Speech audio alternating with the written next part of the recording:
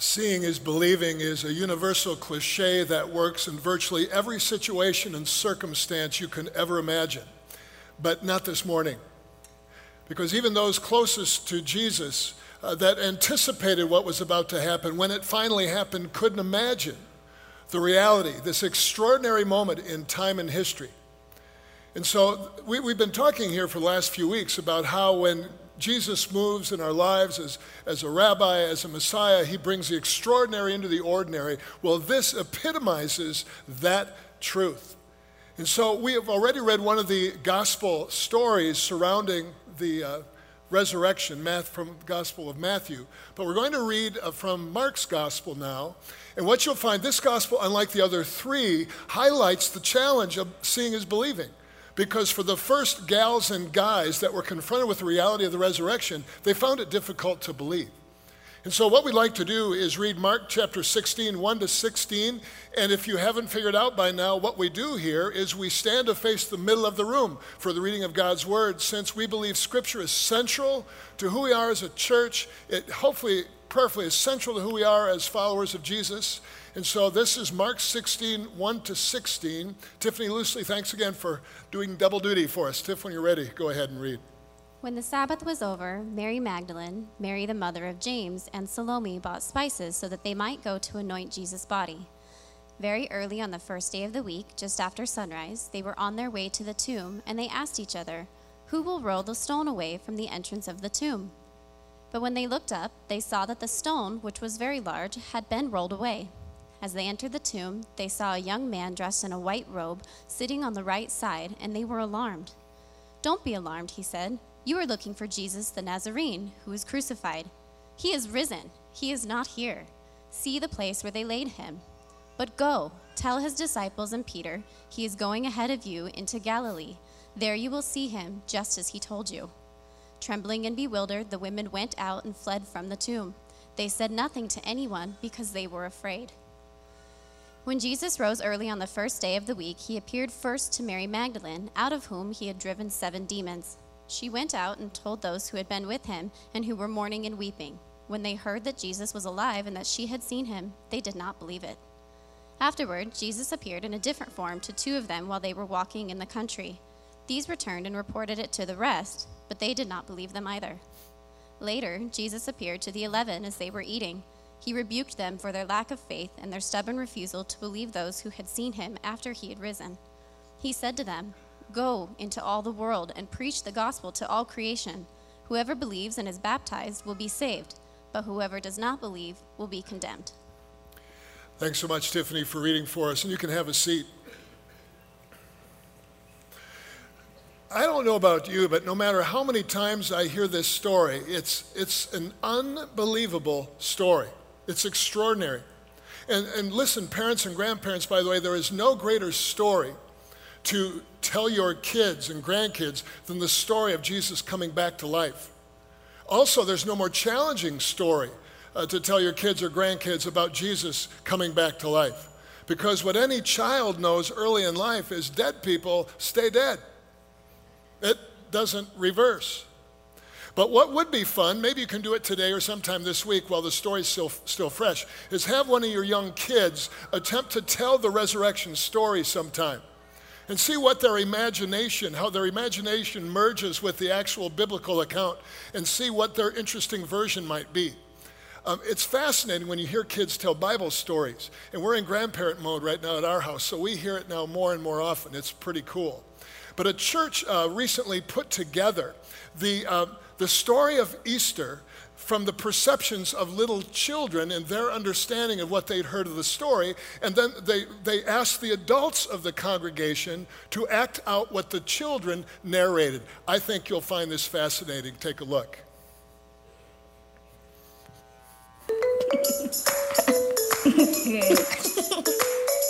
After Jesus died, they put Jesus in a tomb and wrapped him with some white paper. They put a big stone around it and placed guards in front of the tomb to let nobody go in. He was just waiting for the 3 days. He's probably drinking soda while eating hot Cheetos. He would probably play games like Candyland and then have a party by himself. The Easter Bunny was hiding behind a tree. He probably went out there and just throw eggs everywhere, and then he gonna say, "There's one money egg, so you better find it. You'll get some money." 3 days later, there was a big earthquake.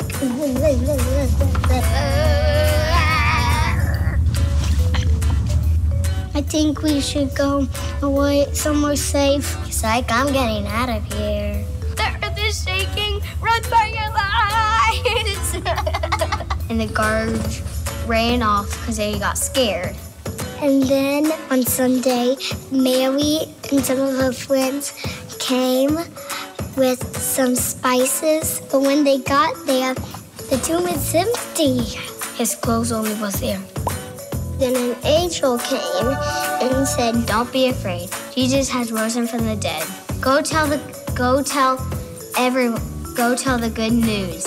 Mary and her friends went and told the disciples. She said, "Jesus has risen from the dead." Guys, Jesus has risen from the dead. And the disciples didn't believe them. No, that couldn't happen. Jesus can't raise from the dead. I don't believe it until I see it. But all of a sudden, Jesus came, just was there. I am Jesus. I am the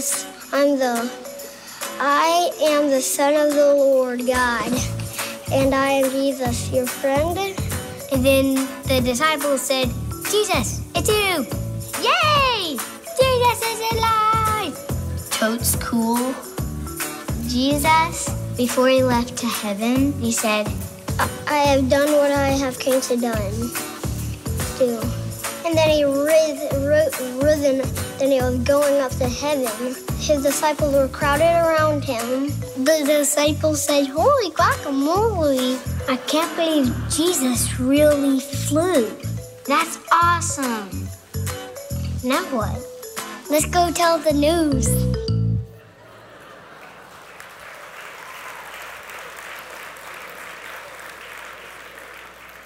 Now, I hope that video puts some childlike astonishment in you, because I think that may have been why the disciples and the gals at the tomb couldn't quite comprehend what was going on. And I'd also like to believe, and don't ask me to quote chapter and verse, that even the angels themselves realized they were such a part of a magnificent story that they might have been tongue-tied. "He is risen," maybe is what they said. But there is a reality to this story. And the disciples were amazed and bewildered, because struggling and telling the details of this story had to be the most extraordinary story ever. And not only was Jesus resurrected, but he who claimed to be God in human form had just redeemed the entire human race and altered eternities forever for those who believe in him. And in this story, the extraordinariness of the resurrection just obliterated the ordinariness of death. And that's why we're drawn to this place this morning. And the ordinary folks, the men and women that followed Jesus, were dazed and confused, bewildered and astonished perhaps, as they tried to put the pieces together, this story. Now, Matthew, Luke, and John's accounts are more orderly. They're more progressive. Mark's gospel is called the urgent gospel to begin with. But there's a lack of order and a breathlessness to how he tells the details of the story, and they run over the top of each other. 3 women first visit the tomb, find it empty, and walk away trembling, bewildered, and afraid. And then 3 women hurry to tell the others, and the others refuse to believe it because it's so extraordinary. And then later, 2 disciples meet Jesus face to face while they're on a hike, and when they report it to the other disciples, the disciples don't believe it still. And finally, Jesus shows up and rebukes the disciples for not believing. And he'd been teaching them for weeks about what was exactly about to happen. And yet they couldn't believe it. So extraordinary it was. Seeing was not believing, initially at least, since believing Jesus had come back to life would imply accepting the most extraordinary fact in all of human history. That's how significant this day is. Death could be overcome. Pain could be reversed. Sorrow could be transformed to joy. And there's a life beyond this life that is ours for the asking because of what Jesus has done. And understand this, the story of Christianity would be much simpler to explain to people that don't understand it or refuse to understand it if we didn't have to explain the reality of this resurrection. If the founder of the movement, this world religion called Jesus, had remained in the grave, he would have been just like every other world religion founder. End of story. But Jesus didn't remain dead. He came back from the dead. And it's what sets followers of Jesus apart from every other world religion. Other religions may claim to be of equal status, but not one of them can make the claim, the belief, that the founder physically came back to life. And that is, my friends, uniquely our story. He wasn't resuscitated or rescued from the tomb. Those two stories would have been good stories. But not eternity altering, or a story people would ultimately give their lives for. And there were other messianic movements in the first century. This was not the first, nor would it be the last person who claimed to be the Messiah of the Jews. But in virtually every other situation, the would-be Messiah would be crucified by Rome, just as Jesus was.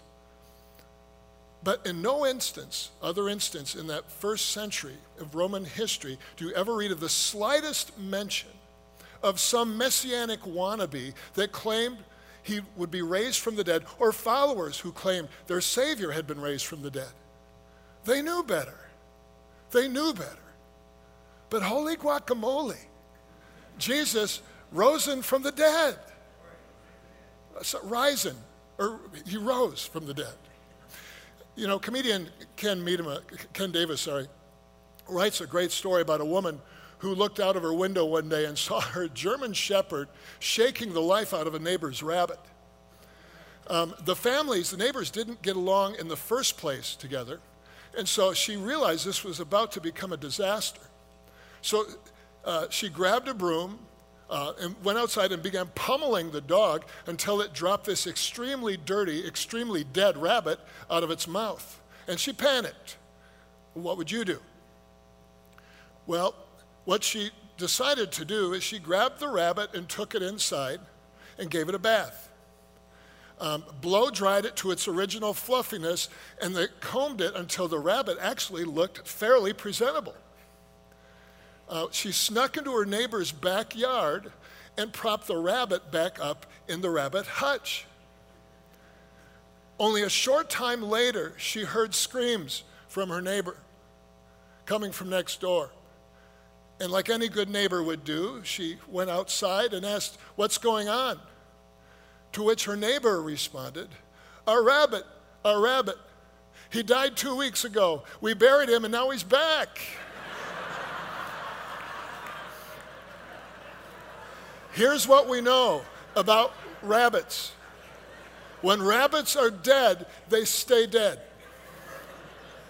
And before this moment, 2,000 years ago, when people are dead, they stay dead. But no longer. No longer. The angel at the empty tomb had to reassure the women, he's not here, he's risen. Look, here's the place where he lay. But go tell the disciples. And so the women leave trembling and bewildered, not because of lack of faith or disbelief. They can't believe it because the story's so incredible. Seeing was almost believing, but it was too good to be true. And it's fascinating because every one of us this morning, whether you realize it figuratively speaking, has come back to the empty tomb. And we're drawn here like clockwork about this time every year because we believe there's something different about this Sunday. And we're drawn to the reality of life after death. And yet, let's be honest. Maybe you're here this morning and you're not ready to see and believe. You're not even close.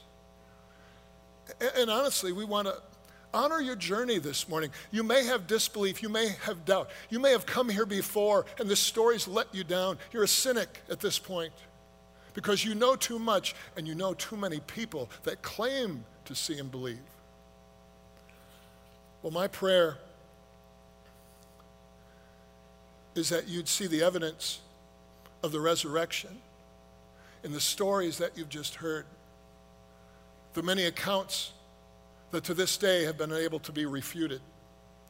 My prayer is that you would see in the lives of many of the people that have seen and believed the reality of Jesus, this extraordinariness that's entered their ordinariness, their approach to the end of life and beyond. In my prayers, you'd see the evidence of the resurrection in those people you know. Because we come back to this empty tomb now through the eyes of 2,000 years of history.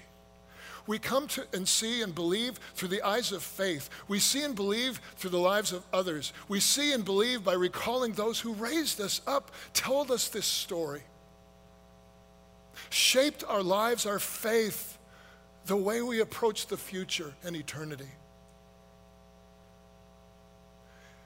And we're in good company. If it takes us a while to believe the story is a story we want to devote our lives to, we're in good company. Not everyone sees and believes in the first moment.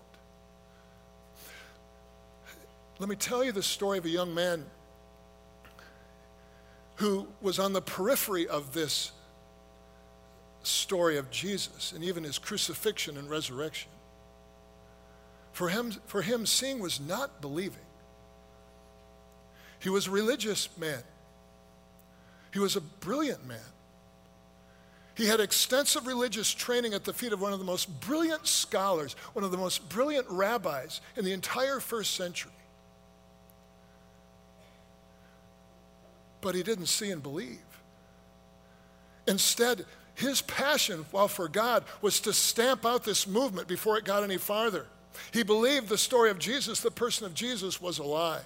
He saw the resurrection from a distance, but he wasn't going to believe it.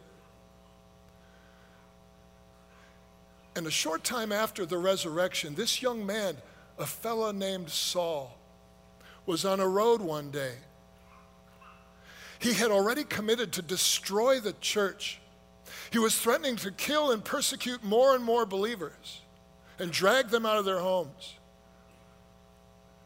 But then he saw Jesus, and he believed. Actually, he saw a bright light on this road and heard the voice of Jesus, if you want to be technical about it. In his case, hearing was believing. And he did a U-turn that you had to see to believe. And for the rest of his life, Saul, who then became Paul, devoted himself to the very cause he intended to destroy. Because one day, he saw Jesus and believed. There's another young man who about 40 years ago was an investigative reporter for the Chicago Tribune. He was an award-winning talent in that newspaper and in the region. He was living the dream. He was also an atheist, as was his wife. And then one day, through an invitation of a friend, his wife was invited to a church. Heaven forbid, they'd talked about this already.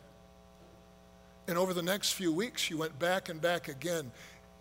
And you won't believe this, but this young atheistic woman saw and believed. She invited Christ to be part of her life, to be Lord and Savior.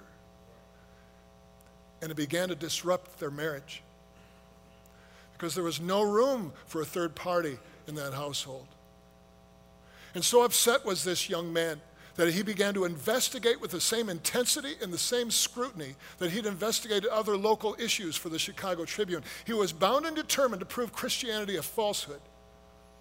And whatever it took, he was going to prove it to his wife and the people around him. Well, in particular, his study of the resurrection galled him. A ridiculous story, a lie perpetrated by wishful thinking. But the deeper he dug into the realities and truth behind the resurrection, the more he realized he couldn't refute it. And he couldn't refute it. And after months of research, biased research, if you will, he came to the conclusion that the resurrection cannot be refuted.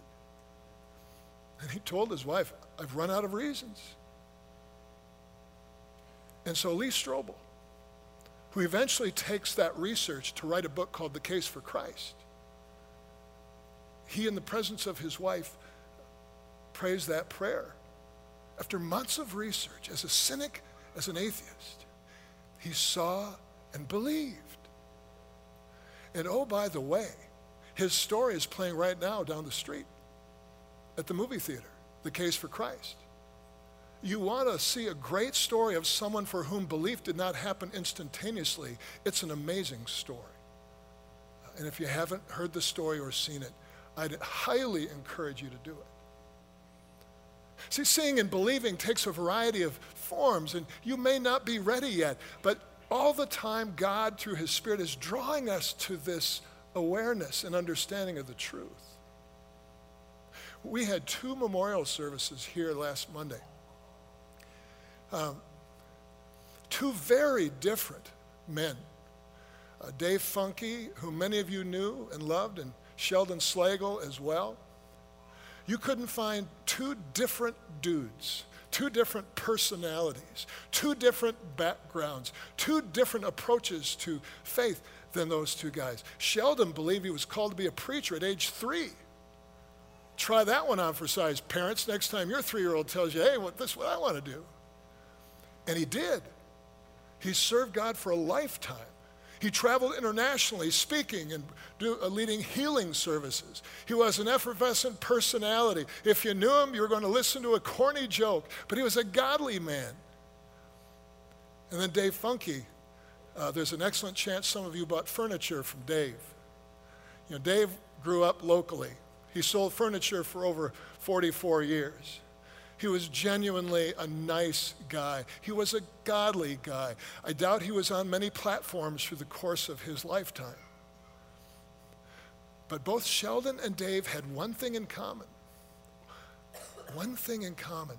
They both saw and believed at some point in their lives. And so what happens with people like that, with notoriety of a Lee Strobel or the anonymity of a Dave Funke or Sheldon Slagle, God brings the extraordinary, the supernatural, into the ordinary. And he transforms how those fellas approach life, but more importantly, he transformed how those guys approach death. And they approach death heroically, with hope, with the belief that it wasn't the end of their life here. For 2,000 years, people have been seeing and believing in a variety of ways. And the stories from that first Easter morning to this very morning are people struggling to believe. They're astonished, bewildered, or even cynical. But then over time, in that moment or in that season, becomes the reality of the resurrection, and seeing is believing.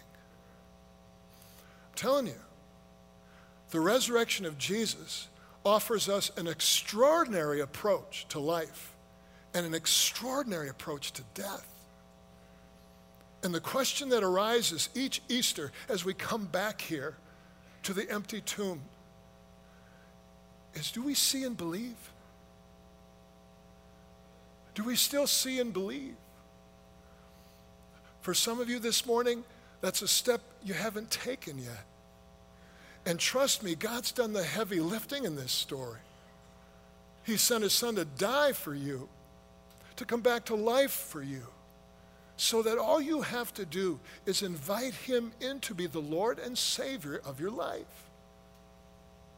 And you get a reboot with God. He'll forgive us of the past, forgive us of the guilt of our sins, and bring the extraordinary into our ordinary. You know, for those of us that drift in our faith, and it happens to all of us, it's coming back here in this moment to this empty tomb that reminds us why we took the step to see and believe in the first place. And if maybe some of us need to recalibrate that walk, why not here? Why not now? To see and believe. Here's the postscript to the story. If you already believe in Jesus, there's one singular challenge in the passage that Tiffany read for us this morning. The challenge is mentioned twice.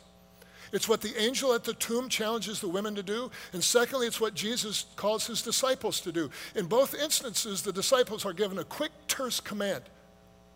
Go tell. Go tell. Jesus has a conjunction. Go and tell to his disciples. But you get the point. The challenge still holds true 2,000 years later. If seeing is believing for you, and you may go tell the story to someone who's cynical, who has doubts, that's okay. They're in good company too. But when God does his work and the Spirit draws us to himself, at some point that person, as a result of your sharing why you are the way you are, might come to the same point of seeing and believing. Tell someone you know. Tell someone you work with. Tell someone you go to school with. Tell your neighbor after you've killed a pet. Tell your extended family members. Tell somebody, tell anybody. Jesus has risen. Risen. Tell them, I've seen it and I believe it. And from the first century to this very moment, followers of Jesus have shared this greeting on this day. He is risen. Holy guacamole. Let's pray. Father, even in this moment, I pray that your Spirit might nudge someone into crossing that line and say, even though in figurative terms I've gone back 2,000 years, I see and I believe. And Father, for some of us that have drifted in our faith, and maybe it takes this journey back to this moment, God, fill us with the passion we had once for the story, for the person, for the lifestyle of a follower of Jesus. And Lord, for those of us that are grieving family members, close friends that have passed, Father, allow us to focus on what this day is all about. An empty tomb, a resurrection, and the hope and the promise of eternity.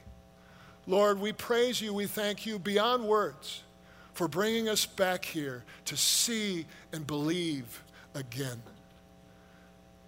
We ask this, we come to you in Jesus' name. Amen.